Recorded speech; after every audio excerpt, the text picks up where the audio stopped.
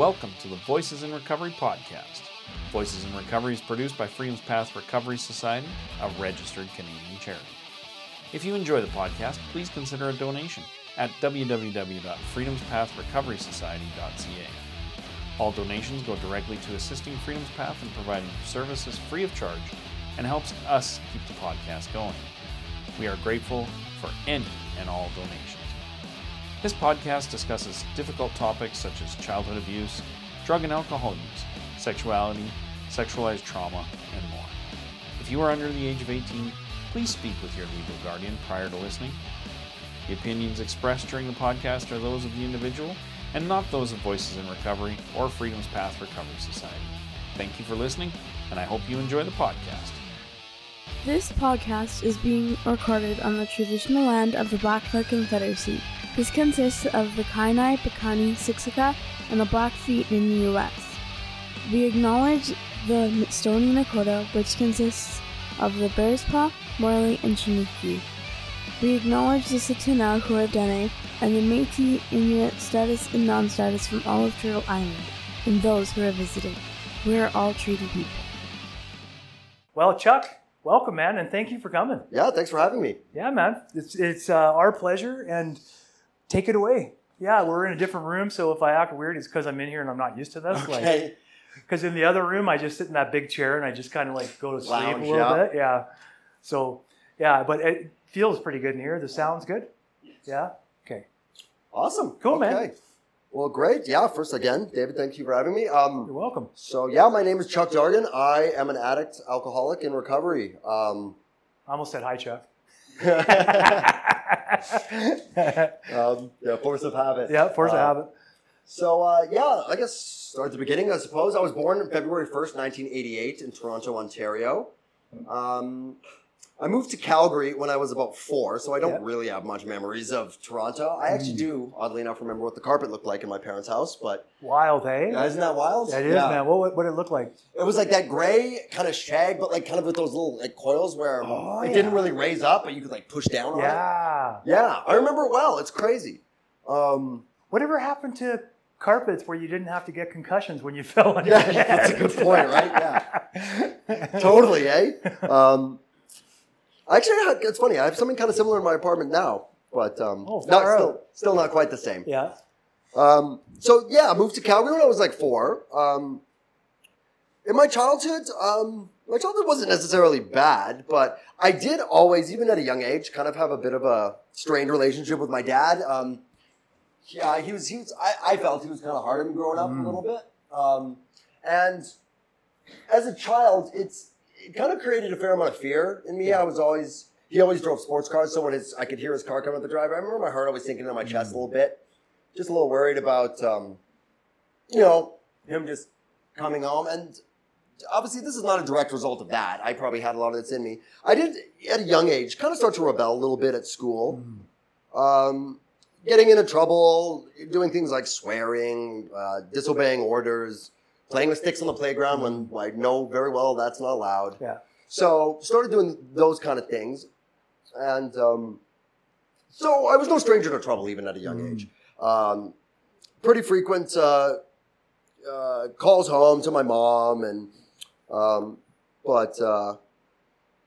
still the relationship with my mom though was very good. I could tell even at a young age though she'd get. I'm the oldest of 4, so she was getting a little. Is that chair okay, man? Yeah. Okay. She was getting a little bit, me being the firstborn, she's never been a parent before. I think she was getting a little overwhelmed even at a young age. I was getting in trouble. I have a sister too who's 16 months younger, so very close in age. She was the opposite of that. Very well behaved, very respectful, doing well in school. As my childhood progressed, these kind of behaviors kind of continued. I never did anything terrible. I never seriously hurt anybody or anything like that, but kind of just doing enough trouble where I wasn't in severe trouble, if that makes sense. Totally. Right? You weren't going to federal prison, but you were doing stuff. Yeah, not even juvie. Even. Yeah, I managed to avoid that as well. Yeah. So then it was around maybe around the 6th grade, around the 7th grade. That's when my grades really took a nosedive. And as a result of that, I started getting in significantly more trouble. At home, mostly, I wasn't really getting in trouble behaviorally, but my grades were pretty bad. Teachers were calling, like, he's not applying himself, he's not studying. I just have a huge aversion to it. I don't know. I just didn't want to do it. I would fight tooth and nail to not do it. And this was around the time where my dad really started getting much more involved in my upbringing. He was a very scholastic guy. He's got very successful, went to college, all this, and he kind of, me being the firstborn, I would assume wanted the same for me. And when my grades were slipping, he really got up in my stuff, and I was never like seriously physically hurt, but he didn't spare the rod, if that made sense too. Oh yeah, I know the kind. Yes, exactly. And I really started. This approach did not work on me at all. I started to rebel more. Now, around the 8th grade, my behavior really started to get bad.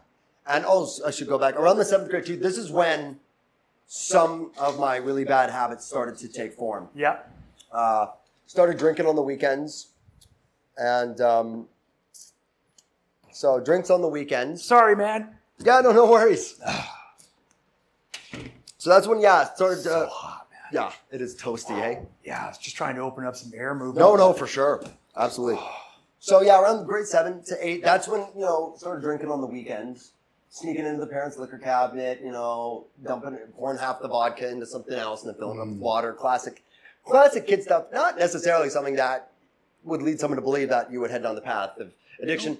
Most people I knew did these kind of things. Me too. Yeah. Exactly. Same thing. And to be honest, I didn't have as much a taste or care for it as most of my friends did. They were the ones who were literally drinking. I remember even times where I would fake dump some down the sink and I'm like, oh man, look, I'm so wasted. Because I couldn't stomach the shit. I was just, but then around getting into grade 8, I changed a little bit, and this is where I think I can reflect now with a little bit of sobriety under my belt. I can look back on, here's where, I guess, for lack of a better term, we'll call it, I became a baby addict.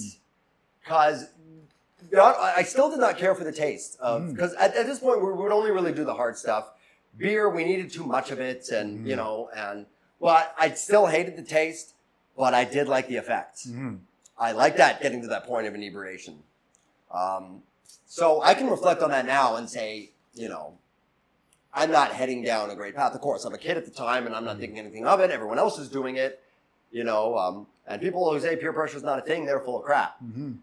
So this is in the 8th grade. 8th grade was a big time for me, moving forward with some of these, for lack of a better word, poor choices.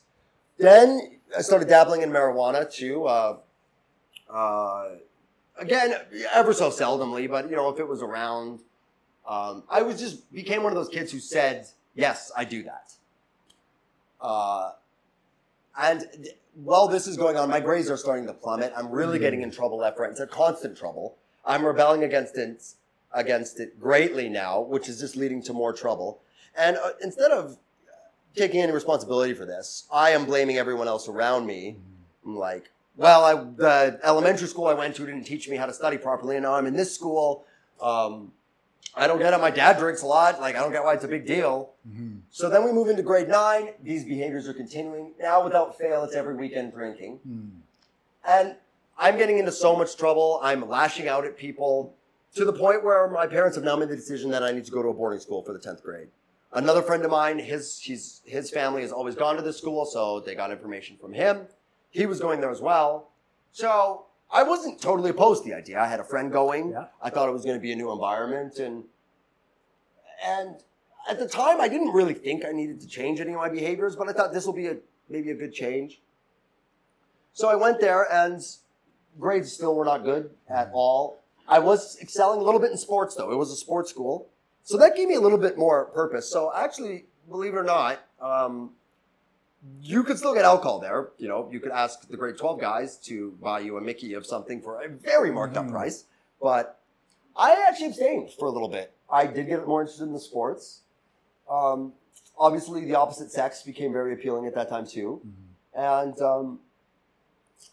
so but again, didn't want to. We had mandatory study time. I would just sit there, like, you know, secretly noodle on my guitar or write down song lyrics. I suppose that's another aspect.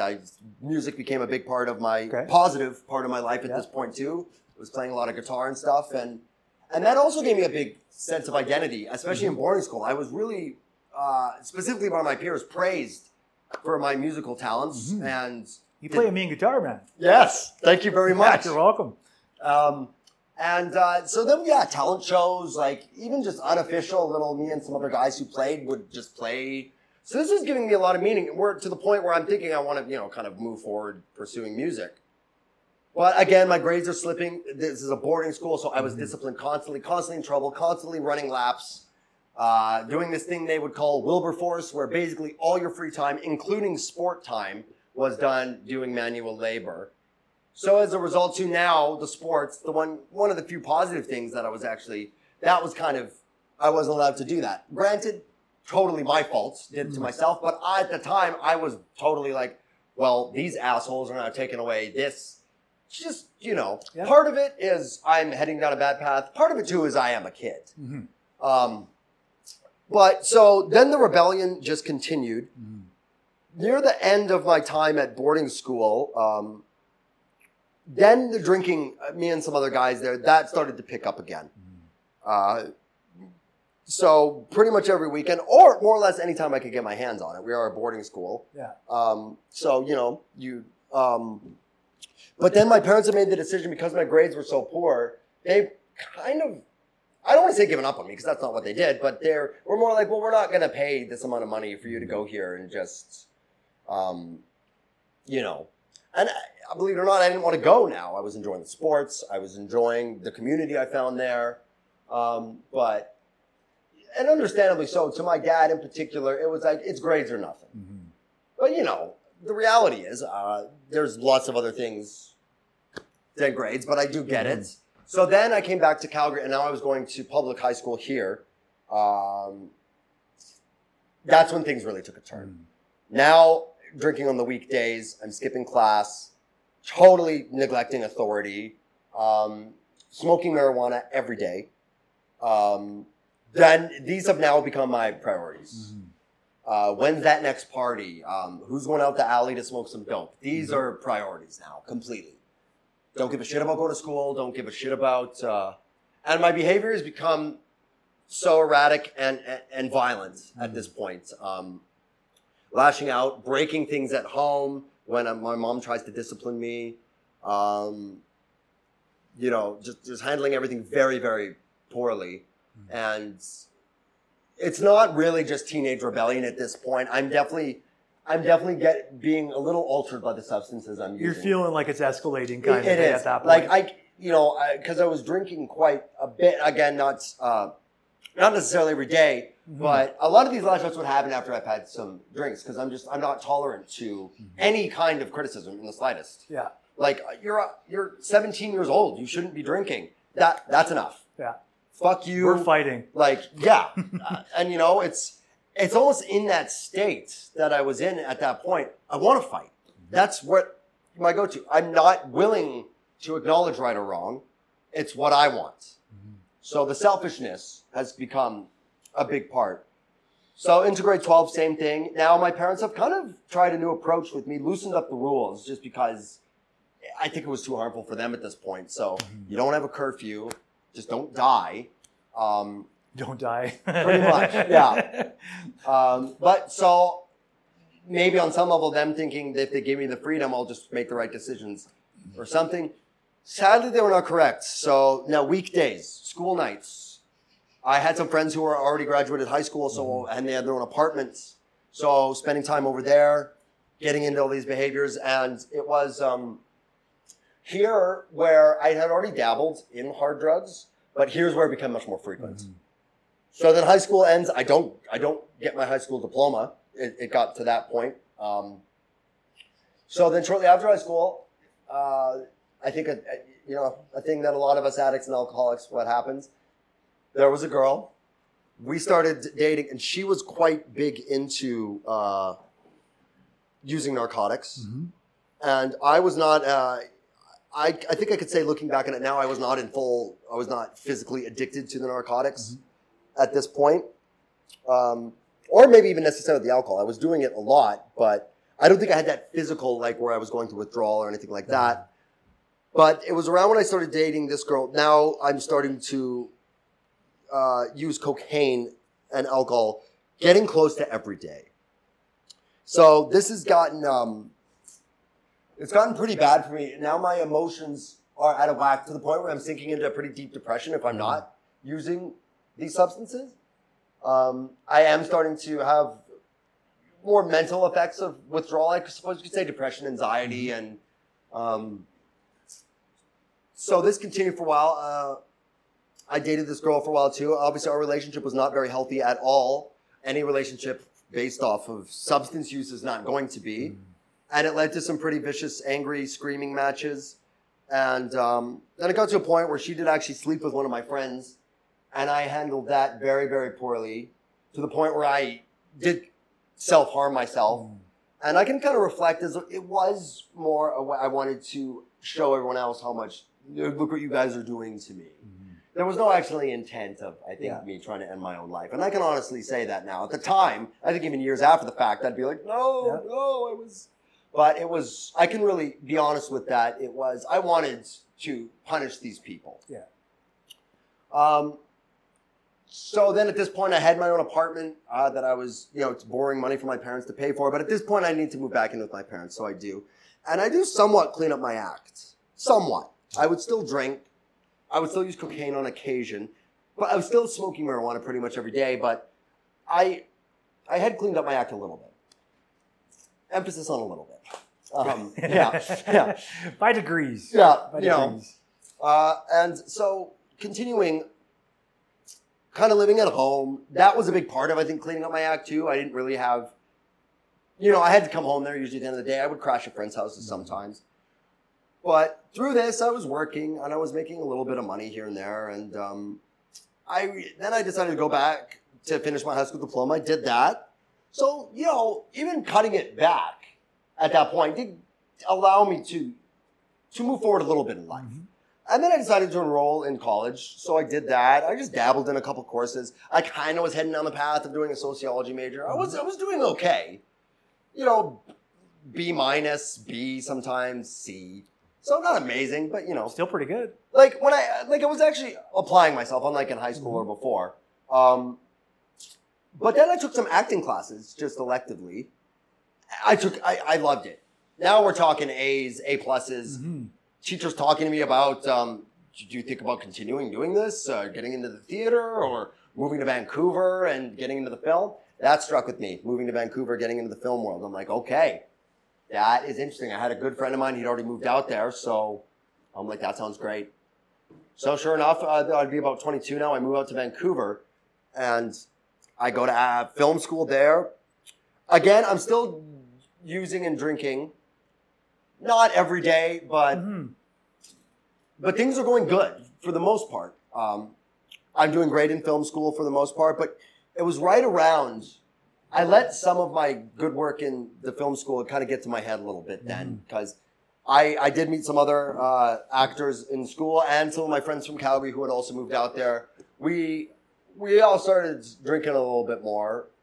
It's not unheard of. We're in our early 20s. You hit the bar for a couple drinks after work. But for a lot of people, it was a couple drinks. I was kind of the guy now who never wants to leave. And, being really disrespectful to the people when they did. Like, oh, you pussy, and all this nonsense. I did finish strong in film school. But by the end, the teachers there really take a personal investment in you. We do some really emotional work. So they did say, it's like, we're noticing, Chuck, you're late. You're sometimes missing classes. It's just not like you. And now I'm kind of back to those old attitudes. I'm like, well, what business is it of yours? And so then I finished film school. I do get an acting agent not long after that. I start going on auditions. And but still continuing by drinking and using. Yeah, occasionally, drinking a little more frequently, but I was at a point here too where I was still capable of going out and having a few beers and then cutting it off and going home and going to bed. Like that was still something I was kind of capable of doing at that point. Then it was around when I was 24, I've got assigned with this good agent. Things are going great. I came back to Calgary, and then I met this other girl who I'd actually known most of my life, but we kind of hit it off at a party, and she was actually living elsewhere, not even in Calgary, actually, I think overseas, just finishing up some school, but we decided to do a long distance and stay in touch. And so she came and visited Vancouver, but I was honest with her too, that I used cocaine occasionally. That was actually no good for her. Probably because she's a good person. So, yeah. Or maybe just understands how dangerous cocaine can be. And you know what? That was actually some of it too, because she did have someone in her family who did use it. Nothing horrible happened to them, but it caused a lot of problems for them. And then they decided to completely abstain. So, yeah, because you use cocaine and you're not a bad person. No, exactly. Yeah. Exactly. So it was at first I said, I'm like, when she was like, oh, I really don't want you doing that anymore. I was like, yeah, okay. And I didn't really take what she said to heart. Then it got to a point where I was still honest with her about it. But she was like, I really don't like this. So she would get quite upset, cry. And it's like, this hurts me when you do this. So then I'm like, okay, I got to stop. So I did for a few months. But then it occurred to me, I'm like, you know what? I can do this and just not tell her. So, and with that actually really was, I think, the next step. Like the progression, eh? The progression, exactly, of a negative relationship with the substances. Because now, to use the substance, I need to lie. Yeah. I was already not honest with my parents about me using it. And, well, some of my brothers and sisters, some of them kind of knew. But, so now I'm kind of creating this where I have to flat out lie.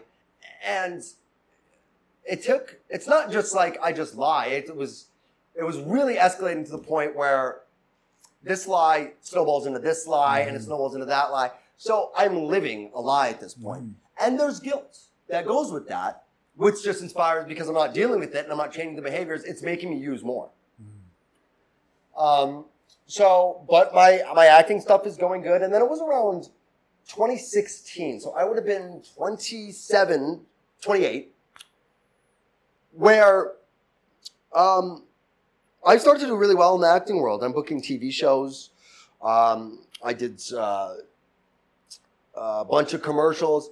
And so now, kind of mixed with my unhealthy relationship with substances and alcohol, I've actually got some money now. So I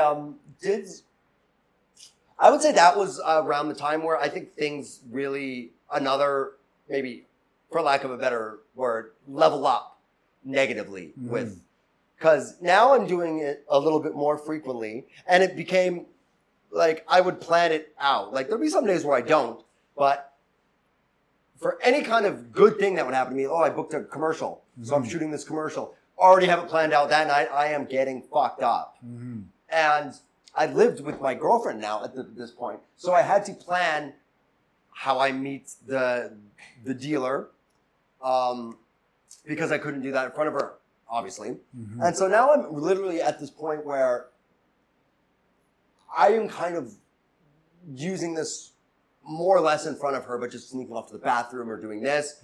And now it's making my behavior really bad towards her. I'm almost getting mad at her because I'm distant now. I don't really want to spend time. She's threatening to my way of life now. So I'm going off with friends. I'm more or less just saying to her, you're not invited. Like, I do agree, too, like you said, David, addicts are not bad people, but I am acting as a bad person at this point. Acting poorly, for sure. Acting poorly, to say the least. Behaving very poorly. Behaving very poorly. But because now my mind is just kind of so warped with all this stuff I'm using, I'm not giving myself the chance to reflect on the decisions I'm making. When they start to come up, I gotta drink again. That's my solution now. Now I have a way. So now it was, for years and years, it was a weekend thing or a special treat after I book a commercial or a celebratory thing. Now I'm at a point where I need it to stuff down bad feelings. So as far as, I don't want to say this. Well, I'm gonna. I'm kind of dead in the water now. I am definitely living a life of an active addict, without question. So, now 2017, it's happening more frequently. I'm going out to bars. I'm staying up all night. My girlfriend at the time, she would do a lot of traveling for the work that she was doing and, visit friends and family across the globe. This gave me a lot of time to do my thing. And so with all the substance use, sure enough, I did go outside the relationship. I started cheating. I'll just call a spade a spade. And there was quite a bit, I felt bad about what I was doing. So I had the solution though. Now it's at the point where I will wake up hungover, feeling horrible about the decisions I made the night before. So I need to drink right then and there. Right then and there to stuff down these bad feelings I'm having. These behaviors continue for a bit. 2018 rolls around. I do break off my my relationships I'm having outside of my relationship here and there. I start another one here right when I break that one off. So I'm really completely living a lie. Sure enough, by the end of 2018, me and my girlfriend of 6 years, we break up. And at this point, I am drinking quite frequently, pretty close to every day. Mornings, sometimes a whole day, night into the next day. So she and I break up. I still had to live in the same apartment we shared for about a month. I moved into the other room. And then finally I got my own place. But now things have gotten even worse. I am drinking so much. My job, I was just working in the wine industry, actually. Which that too was not helpful. I'm getting in trouble at work. I'm getting warnings too. I'm not, because I was a good employee there for a while, I'm getting warnings, but they're like, Chuck, you cannot show up to work like this. Like, I'm visibly fucked. Like, my eyes are red. I'm pale. I'm acting erratic. I'm having little bursts of, not towards anybody, thankfully, but little bursts of anger, like something bad happens and I'll go in the back and like punch through a box or that kind of shit. I'm getting chances at work. They're saying, like, you can't come to work like this. So they would say that. I would stop drinking before work for a little bit. Then I'd be like, well, I would do the thing like, I didn't do this for 2 weeks. They'd let their guard down. I can do it again. So I start doing it again. And so this is 2019. I'm at the point now where I'm starting to have really negative physical effects when I abstain for a day. So I'm starting to go through withdrawal. Like severe depression, anxiety, shaking. Fortunately, I didn't seem to have anything like life-threatening, but there was one occasion where it was probably about a 3-day bender, for lack of where I didn't sleep. And so then I end up at work and I'm abstaining at this point. And then I start to shake and I start to feel really, really sick to the point where I just acknowledge like I need to go to the hospital. Absolutely. I feel like I might be having a heart attack or something. So I go there, they take my blood, they do all this, and they obviously ask the questions. Have you been using any substances, drinking? So I actually, I was honest, obviously. And so they took my blood. It's like, you're not having a heart attack. It's like, you're obviously just having a severe panic attack or anxiety attack or something like that. And it's definitely attributed to your substance abuse and you're overexhausted. And I'm at this point now too where I go home from the hospital. I was there for like a good 8 hours. And I go home and I say to myself, you've got to make a change now, man. It's really time. Sure enough, I don't really sleep that night. I just sweat and roll around. Sure enough, the next day, I'm like, well, no, just do it again. So then I'm keeping this up. Things are getting worse. Sure enough, I eventually get fired. They're just like,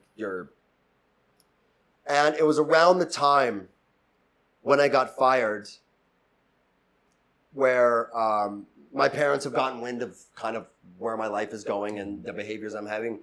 I go visit them. So I'm in Vancouver, right? So they had were visiting the Okanagan, so I went and visited them there for 5 days, abstained, kind of got through that shitty shaking, and then I go back to Vancouver, and I am somewhat, oh, sorry, I should also mention, when I was in the Okanagan, my mom made me go to a AA meeting. I hated it a lot less than I thought I would, actually. I was going to say, that's interesting, because you were still like in the middle of stuff, so. Yeah. Yeah. What was that like going in there all messed up, though? Yeah. I was like a day. Yeah. I was definitely messed up. But Yeah. I had abstained for maybe like 36 hours when I first Okay. went. But Yeah. I was still in bad shape. But I went in there, and so I did the one. Again, my mom made me. Yeah. Completely. I did not want to go. And I was like making ultimatums too. And I'm like, well, if we go, we got to get cigarettes on the way. And so I guess all, things that she was like, yeah, that's fine. We'll just, as long as you get to the. I went there. I didn't hate it. And then my mom was like, I want to take you back there tomorrow. And I just didn't even argue that. I was like, okay. I go back the next day. I'd already met a few people. I was a little shocked that I go in a room and everyone just surrounds me. And it's like, oh, hi, how are you? And I'm like, well, what do you care? Leave me alone. Yeah. Like, What do you want? yeah, what do you want? I just want to sit here and just, I don't know. I don't even know what you guys do here. Yeah. So, Do I owe you money? Why Yeah, are you so yeah. close to me? yeah, exactly. But you know what? I did find it kind of welcoming. Mm-hmm. I did find, that, fuck, maybe I can get on board with this a little bit. So I go back the next day. Again, my mom's, I don't want to say recommendation because she would have made me if I resisted, but I didn't resist. I was asked to share. And it was one of those meetings where you got to go up on that damn podium. And so I did it. And it was, it felt good, actually. I thought, I had people after. It's like, that's great. You're on the right path. Keep coming back. A lot of this, Cliche stuff. cliche stuff. At the time, I'm just like, oh, that was I was Very hearing true, that. though. It's still, Yeah, it's very true. still cliche. And it stuck with me then a little bit too, because I'm hearing this for the first time. Yeah. Now I've heard it about 45,000 times, but but it still sticks with me, of course. Yeah. So I go back to Vancouver. My mom comes with me, just to make sure I'm getting off to the right foot. She's like, I found this meeting for you. Let me drop you there. I say, okay. So I go. I meet some good people there.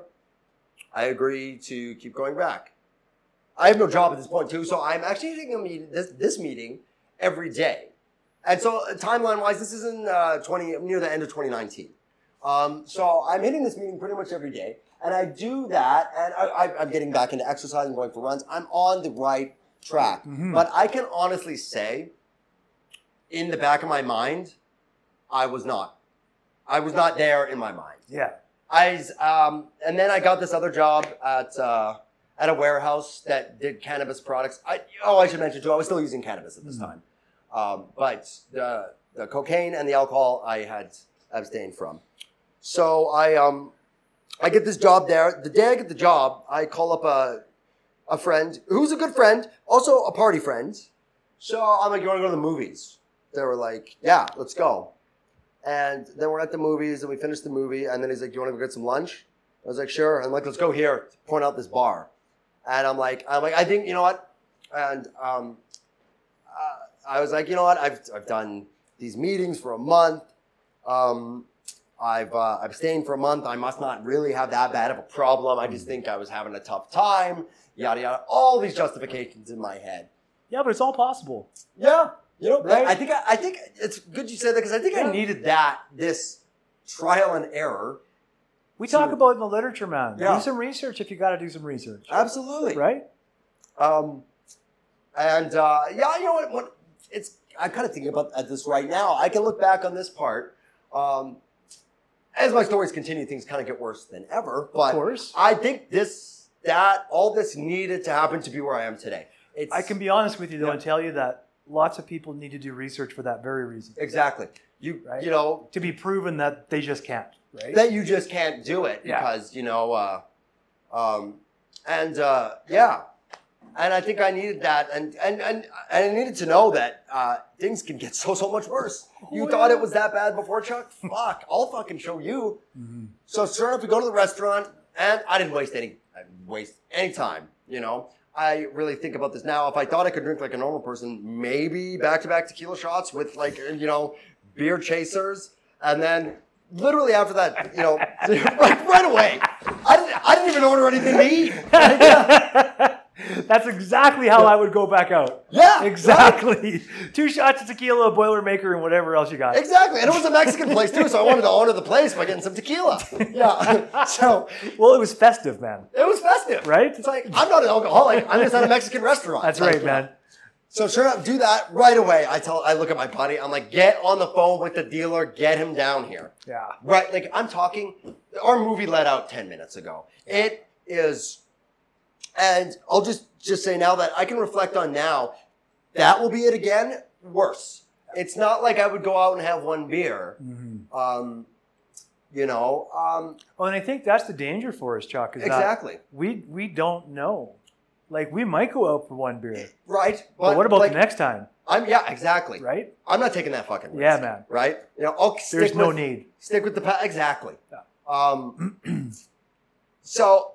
So then get back into that lifestyle. I managed to hold on to this job for a bit, but this job started, the warehouse job started 8 a.m. I start showing up late. I start not coming in. I'm really back to kind of drinking and using whenever I can. Mm-hmm. So it's not necessarily every day, but it's a lot. Mm-hmm. So I lose that job. Now we're at the point, we're in 2020. So I just go unemployed for a little bit. I made up some sob story to my parents that, you know, I'm having the odd drink, but I'm an alcoholic and I'm not doing too much. That job wasn't working out. I made up this whole lie. It's all lies. And so they were like, okay, we'll just lend you a little bit of money till you find something else. And I was actively looking for another job. But then now the pandemic has hit. But I do find a job working in another wine shop because, you know, the reality was there wasn't really a lot of options for work. Yeah, and the only things open were wine and weed. Wine and weed. You could get that, right? Yeah. You know, and AA meetings. and AA meetings, yeah. What a province, man. What a world. Nice. So it's kind of nice during the span of the pandemic. You can go get some liquor, burn your life down, and then hit a meeting. Yeah, totally. You know, you're not sitting down for no meals, but you got that. Yeah. It's an essential service. Yeah, and you know, I do get it. You know, for those of us who are not alcoholics, or even of those of us who are in active alcoholism, I can't. You know, when you're trapped at home all day, you know, you want to have a few beers and you're not alcoholic. Like I get it totally. I totally get it, man. But so I started working at this wine store. A friend of mine who I worked with at the other wine store, I was actually his boss there. He's managing his own, so he throws me the job. So I'm there. Pandemic is in full force. So I'm drinking, and I'm using, but it's not good. I will definitely say that much, but I'm not doing it every day. I'm making it to work on time all the time. It was around the summertime of 2020 where bars opened back up and I had this little party crowd I was hanging around with. And this is where things really amped up again. And I start drinking again before I go to work. Now, I'm the only one who works at this store at a given time, usually. Sometimes there's another guy there for the first few hours. So this time it's a lot easier for me to get away with. And now I'm drinking a lot at work and you know, I don't want to drunk log too much, but the amount of alcohol I'm consuming is, for anyone, a very dangerous amount. And I'm a skinny dude. And so... Well, you're not drunk logging. You're talking about the problem. No, right? Exactly. And you're talking about the progression and the escalation of the problem. Exactly. And I can reflect, you know, it was almost like a point of pride a little bit. I go meet up with the party buddies after. I'm like, I drank this much. Yeah. And they'd be like, that's crazy, man. How are you alive? Yeah. Right on, Chuck. Exactly. And it's kind of like, you know, I'm striving to get attention for all the wrong things. Yeah. But even with my party crowd now, my behavior is starting to get I'm very quick to anger and violence. Mm-hmm. My emotions are just completely out of whack. I'm acting absolutely insane. I can be honest about this too. I'm making females uncomfortable by hitting on them and acting just a complete fucking fool. I'm drinking. So I'm starting to get flack, and people are starting to say, it's like, Chuck, your behavior is really messed up, and to be honest, I don't really want to hang out with you so much. And these are other hard drinker saying this to me. So now I'm only thinking about myself, and I'm just like, oh God, like these people don't, like, I'm just such a loser. I'm such a fuck up. Thinking like that, just pity. So the drug use just gets worse and worse and worse. And so now I'm back to every single day, all the time. I'm doing things like lying at work, saying I have COVID, pulling out all the stops just to survive, living like this. Yeah. So then I get another job, a better job, assistant managing a wine store. I'm continuing these behaviors. But now, like, my mental state is really a lot worse now. So really bad depression. I can honestly say that at night or early morning, because I'm not sleeping much at all, I am really having thoughts of ending my own life. That's a dark spot, man. Yeah, really, I'm in a really, really bad place. Yeah. But because but at the same time, I kind of knew what I could do. I could own up to this to loved ones and say, I'm completely fucked up and I need help. But I just think when I get in these dark states, I just stuff it down, and then I wake up the next day and I feel a little bit better, and I'm like, thank God I didn't do that because I want to get fucked up today. It's insane. It's like we talk about the insanity of it. It's like you were thinking about ending your own life yesterday, and now you woke up today and your only solution is to do the exact same thing that led you to that point. So, but now as a result, I am burning through all of my money. I'm borrowing money from other people. I'm going to payday loan offices. I am burning through everything. So at my job, we worked at a wine store, high-end wines. So there was actually, if you walked around with a customer and got them a bunch of wines, you would get tips. So we had a tip pool that, would be doled out to people, and they put me in charge of it. So I start skimming money off of those tips. It started just as a little bit that I say to myself, I'm going to pay back. And then it became, I'm taking hundreds of dollars out of there to purchase drugs, to go out to the bar. And I wasn't really one of those alcoholics who would want to hold up at home and with a bottle of vodka. I liked to be out. So it's all bad, drinking at home alone or drinking out with other people, because we talk about isolation. Even though I was out at the bar with a bunch of people drinking, I am still the loneliest guy.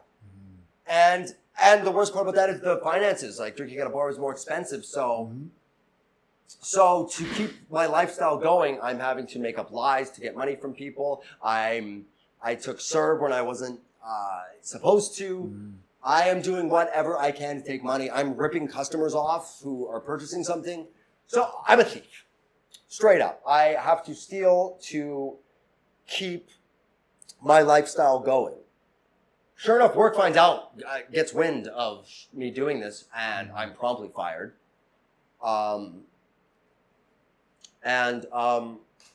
Again, that day I get fired.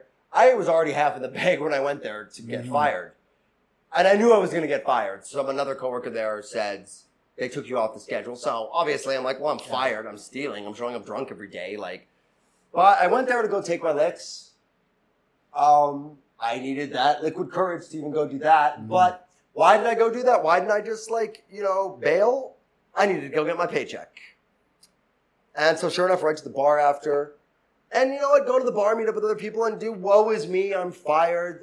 Just no accountability for anything I've done. But getting good attention from that. Getting good attention from that, too. Good alcoholic attention, for sure. Good alcoholic attention, right? And I don't tell my other friends the whole story. What I just said was, they caught me drinking at work. Yeah. And so, I had some good friends who would drink with me.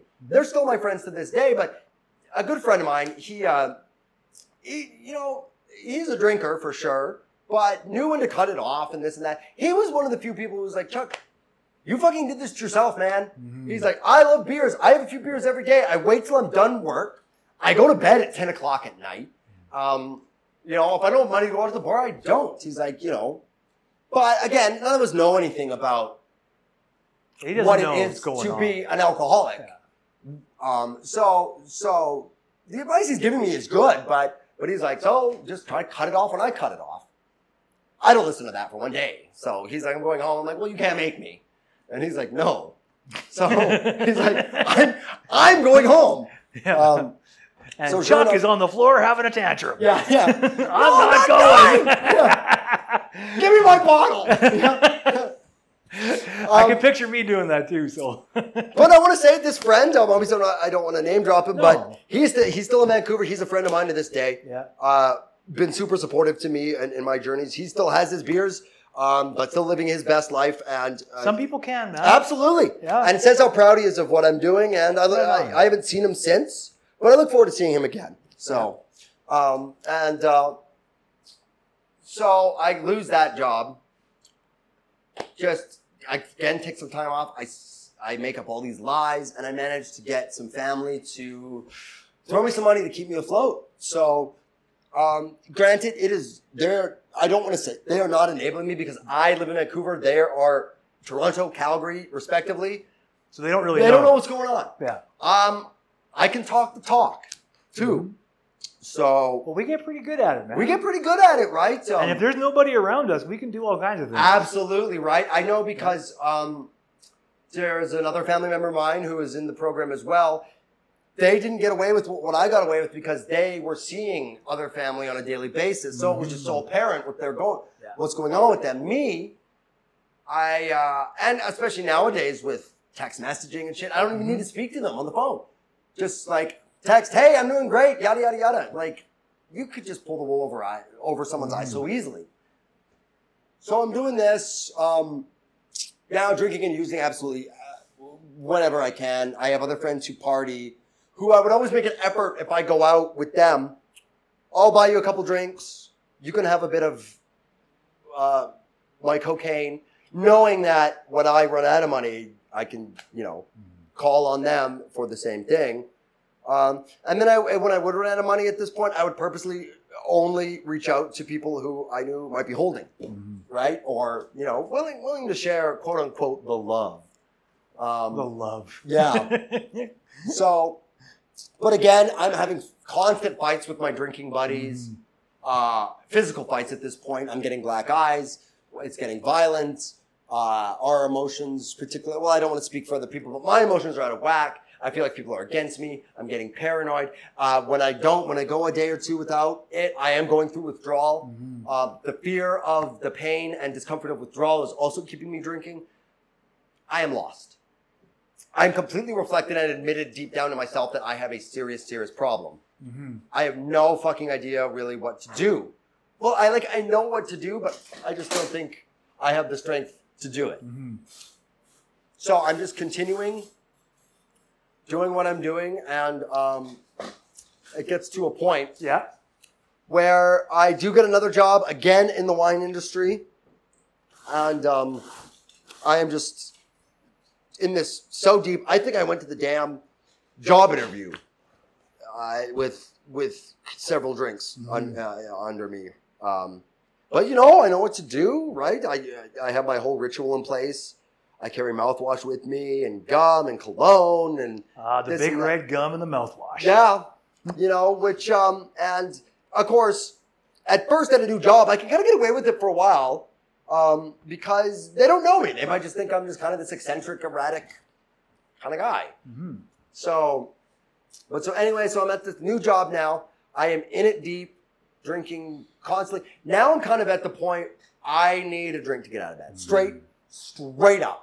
If I don't have money or anything, I am panicking, reaching out to friends desperately, like $20, please. So I can, I was working at a wine store where they sell beer, everything, but, I don't want to play too close to the chest. So there was another liquor store on the way over that I would hit to, or I would also just sometimes, just, there were those little bottles that would come on top of the other bottles that, we were kind of allowed. It was kind of a gray area, but kind of allowed to take. They're like, yeah, you can take one or two. So I would just strip those things bare. Yeah. Just surviving. Yeah. Like, just crippling depression. I'm having thoughts of self-harm quite frequently. And so now, I'm about to go to, I'm deep in this shit. I owe money all over the place. I've also, I forgot to mention this too, around this time too, I pawned both of my prized guitars. Both of them, yeah. And then there was even times where I got the money, I could get them back, but I choose to go drinking instead. And I'm just like, cause they were pawned. So I'm like, oh, well, I got time. I'll do it later. So my life is a mess, just completely. And I am just in the depths of addiction. And I am kind of admitting it to myself that I have a severe fucking problem, but I'm not admitting it out loud. I'm not really willing to do anything about it. So now I go to my sister's getting married, and her wedding, she lived in Europe, so her wedding is in Italy. So I go to Calgary first. I was up the whole night the night before. So I get to Calgary. We're getting ready to go. Me and my dad are getting in arguments just as we always do. And I'm kind of using that as fuel to kind of make everyone kind of be okay with me having drinks on the airplane and this kind of shit. I'm just like, well, Dad's being so mean. I'm just going to have a few drinks and conk out on the airplane. But I don't do that. Everyone else goes to sleep. I stay up the whole time until the flight attendants cut me off. So we get to the wedding, and I am just, we're in Europe now, drinking, and I'm getting this past my parents saying, we're on vacation, and it's a wedding, so I should be allowed to do what I want. My brother's drinking too, and we're actually having fun, kind of. But so I'm drinking a lot there, and then it's the day of my sister's wedding. At the wedding, I get in.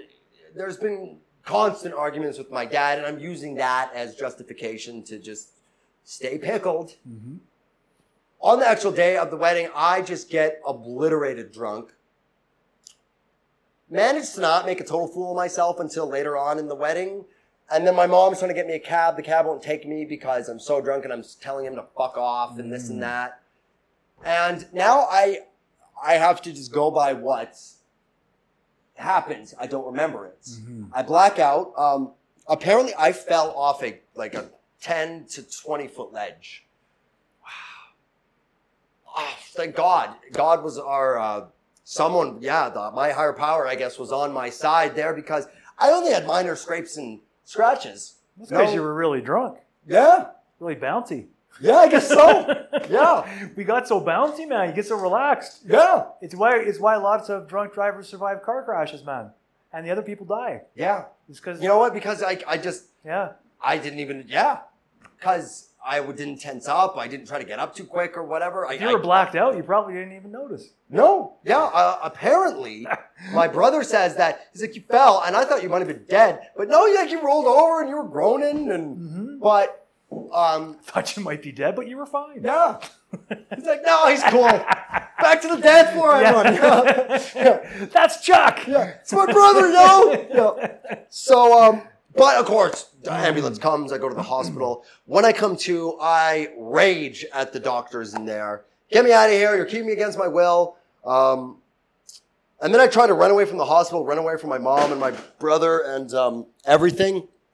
Just completely just leave me alone. I'm not hurting anyone but myself. So then I kind of holed up in my room for the next 2 days in Italy. I did they all went out for dinner, so I used that time to go have a few shots. And I'm not stopping. I'm just completely in self-pity. Get on the plane back, and everyone's like, do not drink. So we're in a first-class lounge because we had first-class tickets, and they just have booze sitting there. So I just sneak it into my coffee, and enough so, because I hadn't been sleeping well at all, that I didn't even think I had too much, but I blacked out again, kind of, and then just woke up on the airplane, managed to get on there, and get off the plane in Calgary. I managed to abstain that one night. Then I go back to Vancouver and just dive right back into using the narcotics again. And so I'm in Vancouver now for about a day. I've been drinking. And then I text my sister saying, I'm sorry that I kind of messed up your wedding. And this is kind of it for me. She kind of hits me with, I just cannot watch you do this anymore. Like, I'm pregnant. I'm going to have a baby. And I'm so sorry, but if you don't want to change, my baby is not going to have his uncle. That hit me. That hit me real hard. Real hard. It's like now, even in my selfish, substance-fueled state, I can see what I'm doing. It became more clear. Did I stop drinking right at that moment? Of course not. I continued on that evening and continued to use narcotics. Then it was about 4 a.m. I'm back at home. And my sister's in Europe. I knew I can't do this by myself. I knew I could go to AA meetings and then just go drink after. I knew I needed a good kickstart to this. I knew I needed to go to rehab. I knew it.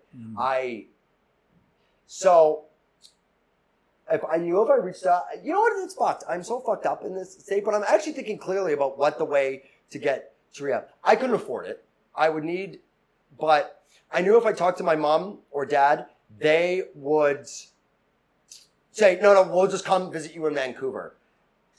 And it's no fault on theirs, but they just don't, they would just be, sit there, watch me like a hawk, get me through a few days and be like, well, you can never drink again.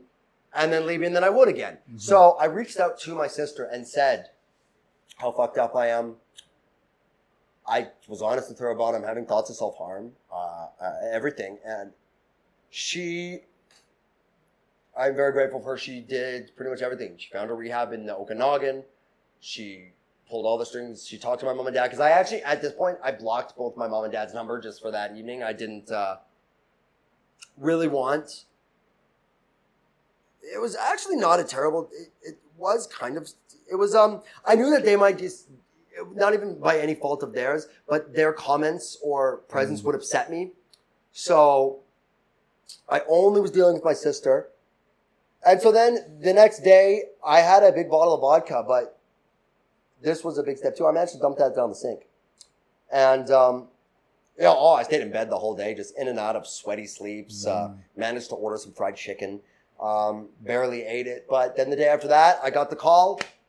They can take you right now. Just the only thing is if you show up drunk, they may send you back home. So now I just have to get through the next 6 hours or so. But there's now that urge is kicking in. I'm a little shaky. Well, because it knows you're leaving it. Yeah. Oh yeah. And now I'm getting cold feet. So, but I can give myself a little bit of a round of applause in the sense that I'm like, COVID gave me all these fucking online AA meetings. I'll just try to do one of those things. So I explain my situation. Several guys and girls on there after the meeting were like, stay on here with us for a bit. So it's like, I'll hang out with you. This one guy, he's like, I will stay on here and I'll chat with you until you literally got to get going. And I'm like, are you serious? I have no idea, like what people being of service and wanting to help other drunks. I'm like, you want to sit here and talk to me? And he goes, sure. And I was like, okay. Why the fuck not, man? Yeah. So I did and I do. And then I get on the plane and I go to rehab. And that was August 27th, 2022. And I've been sober ever since. Right on, man. So I guess I could just touch a little bit on life and recovery. I went to rehab. The first week was rough, for sure. But I can honestly say, and I got to share this with people who came in after me, because I started to have a great time in rehab. Goofing around, playing sports with people in the backyard, watching TV. I liked doing the programming, getting to the root of addiction, learning so much about myself and about what brought me to this point and how it's not, the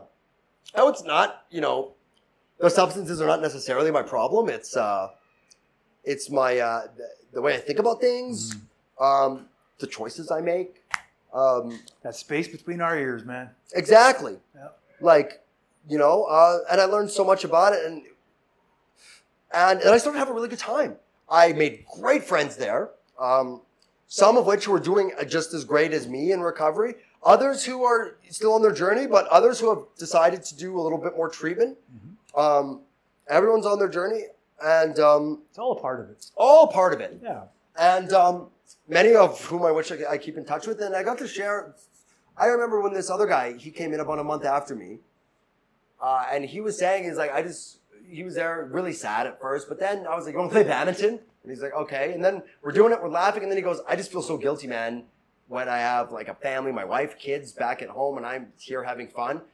And I remember saying to him, like, dude, but that's what we're here to learn how to do. And that's what I think your family wants to see you start doing again. And so 2 months in rehab, then I left, and I've been sober ever since. At first, when I first got back to Calgary, I'm eating every day. Now, I've gotten a job, and, I've entered into a relationship, and I've got life going. I go to meetings as often as I can, and it's great because online meetings being an option. It's fantastic. Yeah, absolutely.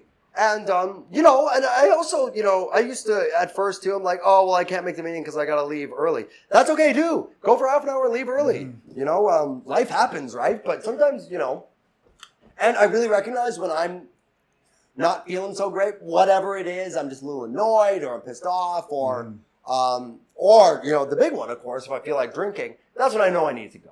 And that's when I need to make it a priority. So I'm going to have 11 months sober in 4 days. And I can honestly say, like, recovery, I don't want to say recovery instead of sobriety, because I could have gotten sober and still kind of not been a super happy guy. But it's given me, like, just things that I didn't really know existed ever. Because even before I got so deep into drugs and alcohol, I still just would let negative emotions and negative feelings kind of consume me and run my life. And now I know I don't have to do that. There's a way to not stop them, but work through them in a healthy way. And one of the biggest things is talking about them, not talking to them. You talk to them sometimes too. Talk to them. Yeah, I'm no stranger to talk to myself too, actually. Yeah, me neither. Yeah. And helping out others, it's talked about in AA being of service, but which I do in a broad sense. I don't necessarily only help out the alcoholic. I do that, but there's way more to it than that. Absolutely, offering to buy when I walk by Circle K and there's transient gentleman sitting out there, instead of just walking by him every day, when I can I get you something within reason? Yeah. I can buy you the whole Circle K, right? I'm also not made of money. I could, but then I'll be sitting next to you. But that's, like that, it's all service, man. Absolutely. It's all service. And the way that I can think like that too, and little things like being grateful when somebody gives me some services. Case in point, yesterday, my bike wheel jammed up bad, and I was way down in the west. So I called my mom, and I was like, Mom, can you maybe help me out? And before, when I was in active addiction and just where my mind was at, I would have taken out my frustration on my bike on my mom, even though she's doing me that favor. Yesterday, it was just a million. Thank you so much for doing this. I appreciate it so much. Be grateful for being helped and help others has been a huge part of me. And am I perfect at it? Absolutely not. Have I made some poor choices in sobriety? Absolutely. But I can recognize kind of where I've gone wrong and recognize there can be learning experiences in it too. Not getting bogged down in, I fucked up, I'm a loser, I'm an idiot, I'm a failure. No, it's learning where I went wrong and just, it's over. I did that. It's kind of like, we're the only animal who regrets yesterday and worries about tomorrow. Like, I can put the past in the past, but I know I'm on the wrong path if I'm continuing to doing a negative thing. Like, I've made some,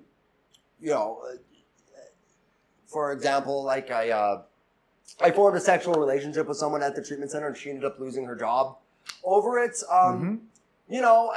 Because at the time we both liked each other, it was an act of love. There was probably a better way for us to go about that. Probably. Yeah. A way that doesn't hurt anyone. Exactly. Probably, yeah. Granted, you know, was that as, you know, my heart was in the right place. But, you know, I could have thought, like, we could have said, we acknowledge our feelings. I'm just finishing up my programming. You work here. You're still relatively new in sobriety. Let's keep in touch. Let's, that probably would have been the right thing to do. But, you know, again, you know, it's a lot to ask people. It is. I'll be honest with you, like early in sobriety for you, but also for them, right? Like absolutely. And you know, we're addicts too. It's like, oh, I like you. I want it now. I want you now. And we're both on the same page. And we could be honest too. Like you're probably the same age too. Like pretty much, yeah. And you know, there was the kind of taboo aspect of it. You know, kind of, you know, there was that too, right? We're all still human. Oh yeah. But you know, I can recognize that there were some negative consequences to that, right? And you know, there was maybe a way to go about it differently.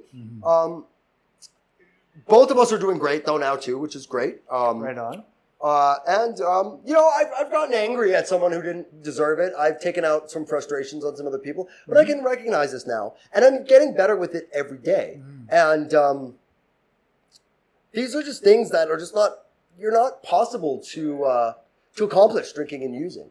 And so stopping the drinking and the drugs was the first step for me, you know, but I love the fact that my journey of recovery and on this quest to be a better person, I can do forever.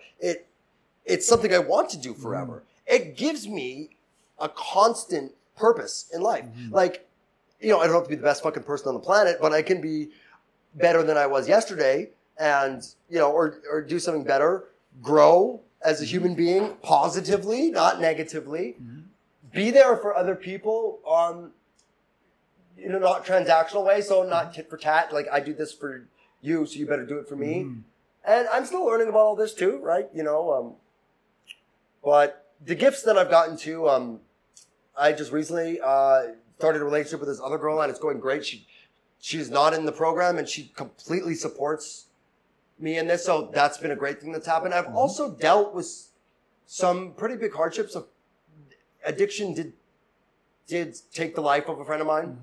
He's gone now, and he struggled with it for years. And the way that I would have handled that if I was in addiction myself, I would have drank and used, and I would have used the loss of him as a way to get pity from other people, and as a way to justify me drinking and using. But this time, my new girlfriend, she was also friends with him. I was saddened myself, and I knew the best thing I can do is I can be there for the other people who are also really hurt by this. And I did just that. And that helped me to deal with it myself too. It's you would think wallowing in it or, oh, I need a drink but going and just getting out of it's not ignoring how I felt about it, but I'm just like, I called my other friend Lauren, I name dropped, but who was an ex, who's been a lifelong friend of mine. She was an ex-girlfriend of the deceased. And so I phoned her and she was crying, very upset. She's married now and has a kid. So I just thought immediately I need to get over there and just make sure she's okay. And doing things like that, like, I just wouldn't do these things before. And sometimes I even amaze myself at, you know, at the good person I'm becoming. And recovery's given me all this, you know, and you know, it's not. What you're doing is you're pulling the layers off of it, right? Yeah, and it's not AA, NA. They've offered me a lot, but a lot of it is me dealing with or learning from certain great people like yourself, Dave. Absolutely like yourself, like Lucas, like many other great people who I've met in and out of the program. Like there's been other friends of mine who've been my friends for years, but and teach me great things about kindness and being a good person, but I just never really absorbed any of it because I was too busy getting fucked up all the time. And a lot of times avoiding them because they would try to encourage me to be a better person, and, you know, I wasn't having that. Nobody wants that shit when they're drinking. No, I want to get fucked up and be an asshole. Yeah. Oh yeah, I'll be a better person tomorrow. Yeah, and then tomorrow comes 17 years later, right? Yeah. That's right. Yeah. I blacked out for 17 years. Yeah. And I'm still an asshole. But, and you know what? It's, the gifts, I can really acknowledge the gifts I'm getting. I feel great. every day's not fucking perfect, but I have a better relationship with my family, and I set clear boundaries now too. You know, if someone, whether they're in my family, someone I just met, or a lifelong friend, an old friend, an enemy, whatever, if I am not in a place that I want to be around you, I'm not going to be. I don't put myself in situations where I'm going to be unnecessarily upset. I assess the situation accordingly, but and I won't be treated poorly either. I allowed myself to be treated poorly by people who I thought, were better than me, I guess. When I was in addiction, I'm like, oh, I have to take it from this person. But then at the same time, someone who I deemed as lesser than me, and if they gave me any shit, I'm like, well, I need to put this motherfucker in their place. No, I don't think like that as much anymore. I don't need to be treated poorly, and I do not need to treat others poorly. I genuinely, they say this to us when we were little kids, but it really sinks in now. Treat others the way you want to be treated. So sadly, I think of that all the time, and I'm like, fuck, I gotta do better. Well, me too. Like I gotta do better. I am not perfect. As of late, my partner now has a 3-year-old daughter, and sometimes she's like, "Oh, I don't want to hug Chuck, or I don't want to be around him." I'm like, "What the fuck's this shit?" Like, yeah. But then it's like, okay, like take a step back, and it's just like, yeah, treat others the way you want to be treated. I'm going to keep going to meetings. I don't necessarily go to one every day, but I go to them as frequently as I can.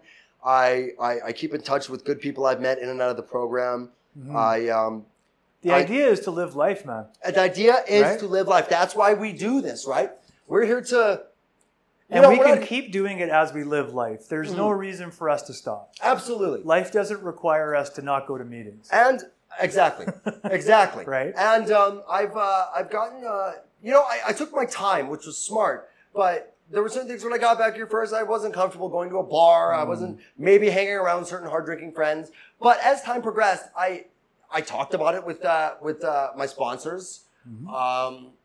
Because, and then, I can go hang out at a bar, have a soda or non-alcoholic beer or something like that.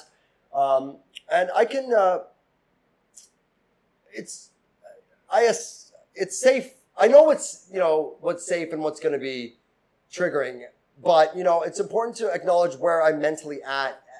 If I'm in a really bad place, maybe don't go to a bar and say I'm gonna have hot wings and a non-alcoholic beer. Like that's probably not the smartest idea. It's a bad idea. Yeah. It's just more likely to drink. That's exactly. When it's there everywhere, and then you get talking to some other people, or you see, And if you're in a weird headspace, right? Like it doesn't take much. So exactly. But no, I can go, and it's actually. I'll kind of end with kind of this. There's little things too about like going to a bar that I always missed out on because I was just there to get drunk. Like actually enjoying the hockey game, playing on the foosball table.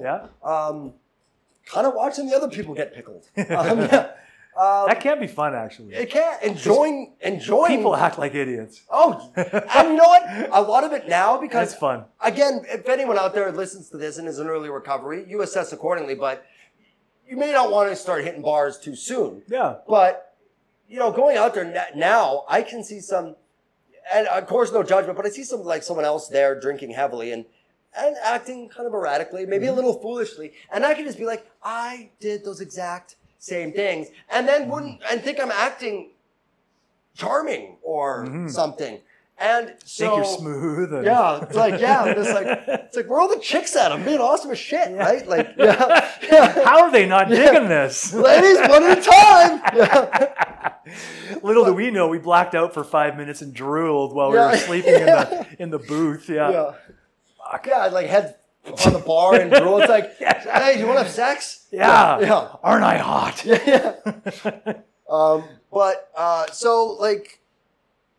So I can see that. I can see, well, and it's different for everybody, right? Absolutely. I know for me, I didn't go for the longest time. I just didn't. But it was because I didn't trust myself. And absolutely. So, unless I had a reason to be somewhere, I didn't go there. Absolutely. Right? I took the literal meaning out of that reading, right? It's like, unless I have a reason to go, I'm not going. Absolutely. Yeah. Right? And that's what I did at first. Yeah. And then, some time came. And then the first one I went to, I went with my mom. my mom was like, let's go for lunch. I'm like, well, can we go to a bar? I just want to see like how it works for me. She goes, yeah. She goes, I think that's a great idea. And thank you for wanting to do that with me. So sure enough. And then, I started, going on some dates and this and that. And so then I go and I was okay. And because I had enough, at least for me, support, people to talk to, and enough backing me up of what I know would happen if I was to choose to drink again. Like, and then playoffs hit, and then I don't have cable. So, But, so... well, and if you can do it, you do it. It's okay. Yeah, exactly. And, we like to say that everyone's not terminally unique. And with our alcoholism, we're all alcoholics. We have that in common. But what's triggering for one person is going to be different for somebody else, right? Well, as much as we're not terminally unique where alcohol is concerned, we are very unique in other ways. Exactly. Right? Like none of us are the same. No, for sure. We may have a similar problem. Exactly. That requires similar treatments, but it doesn't mean we're the same. Exactly. We're all our own people, and it's more or less even for people who are not in recovery. What's upsetting to one person is not necessarily upsetting to this person. What one person finds offensive, other person. So that's the same thing I think with triggers. Like 100%. One thing that is definitely that I keep a good guard up is being my relationship with my dad. I do spend time with him, but he really can get under my skin, and it really, really bothers me. So I just am cautious of that. Again, no one can make you drink. I can't make anyone drink, and no one can make me drink. I would make that decision myself. But I think, at least for now in my recovery, with certain people, I will just keep some boundaries in place. I won't allow myself to be, and like it can be like little things. Like I don't wear those band T-shirts. I don't like those band T-shirts. Don't wear them when you come over here. Like that would piss me off. And there's nothing wrong. So I would just be like, okay, well then I'll just go. It's okay. So I just keep a guard up about things that, and just try to acknowledge that what other people say is, because I think it's a big thing for me, trigger-wise. It would be me letting other people's opinions affect me too much, and I'm still working on that. Other opinions, a person's opinion of me shouldn't matter. It still does to me a little bit, so it's just something I still work with. And something I just need to be cautious around right now because I don't want to sink into a bad state of I'm like, well, they think I'm a piece of shit and, I'll fucking show them or I might as well drink or. Well, and Chuck, I think most of us wish we weren't affected by it. Yeah. Other people's stuff, but we are. Like we're human, right? And exactly. And here's the thing. If we love people, we're going to be affected by what they think. It's just the way it is, man. Absolutely. Otherwise, we're not paying attention to them. Absolutely. And that's not love, right? Absolutely. So there's like that part of it is just going to be essential. Absolutely. Yeah. I very much agree with that. Yeah. But, I think that's kind of where I'm at now. Cool, man. Feeling great. Like I said, I know it's supposed to be one day at a time, but I am 4 days from now. What is it? 3 days from now, that's 11 months. Right on. And whatever powers up there willing, you and I will be taking our birthdays in August. Absolutely. So. It's I guess I'll add this too. It's kind of funny, and I talked to Lucas about this already. I'll probably do mine in September because mine's August 27th. It's the day after their birthday thing. Oh. Yeah. Oh, so you don't want to take it a day before? Yeah. I was talking about with Lucas, and he didn't say don't, but he's like, it might be better, to wait, and I'll go with that. So, but yeah, we're still August buddies. Oh yeah. Yeah. Well, there's always next year. Yeah, absolutely. And I mean, literally, if it's a day after, like, whatever. Yeah. I mean, you got to do what you feel comfortable with. And there was a time where I probably wouldn't have. I would have done the same thing. I would have been like, I'm not jinxing this shit. Yeah, I'm not taking a 30 days to 28 days. Like, no fucking way. Yeah. Yeah. Yeah, so, I'll still assess accordingly. That's fair. I got a big plan, too, if all goes well, of course, but I think I'm on the right path, and I don't want to be thinking too far ahead, but my girlfriend's got a big dinner plan for my 1 year, too, so, cool, there's so many good things ahead that I would just be giving up on if I decided to go back out there. That's just it. Well, and let's be honest, man, the only thing that will happen between now and then that will make you drink is you picking up a drink. Exactly. It's the only fucking thing that can and make that's you the do only thing if I just don't do that, I am good to go. And that's literally how I stayed sober, man, for like 3 years. Yeah. Like literally was just like, no, they told me I didn't have to drink, so I'm not going to drink. Yeah. And I really because I did not know that I could do that. Yeah. Until they told me. These old douchebags telling me. Yeah. I'm just kidding. They were really good and douchebags, but they were also really good. Yeah. Oh, just like me, I can be a really good guy and kind of a douchebag. Well, I know you only to be a pretty good guy. Well, thanks, but, man. Yeah. Thanks. But yeah, man. So I want to thank you again for having me on here. That's pretty much my story. It's been a pleasure, man. I've got some great stuff behind me in this 10 months I've had in sobriety, and I've got great things ahead of me. So I'm just gonna stick with it. I'm just not gonna pick up that fucking drink. Right on, man. Yeah. Because that's it. Because everything else you're doing, man, that I know about is just good stuff, dude. It's the stuff that's going to benefit you, right? And nothing's going to more solidify your sobriety than not picking up. Absolutely. Because that gives you a chance to do everything else again, right? Absolutely. Yeah. And I'm getting all this stuff back that I thought was too far gone. It comes back. It takes time, but it comes back. Fucking A, man. Big thing is my mind, so that's good. Yeah. Yeah. Right on. We'll leave it at that. Absolutely. Thank you, sir. Thank you.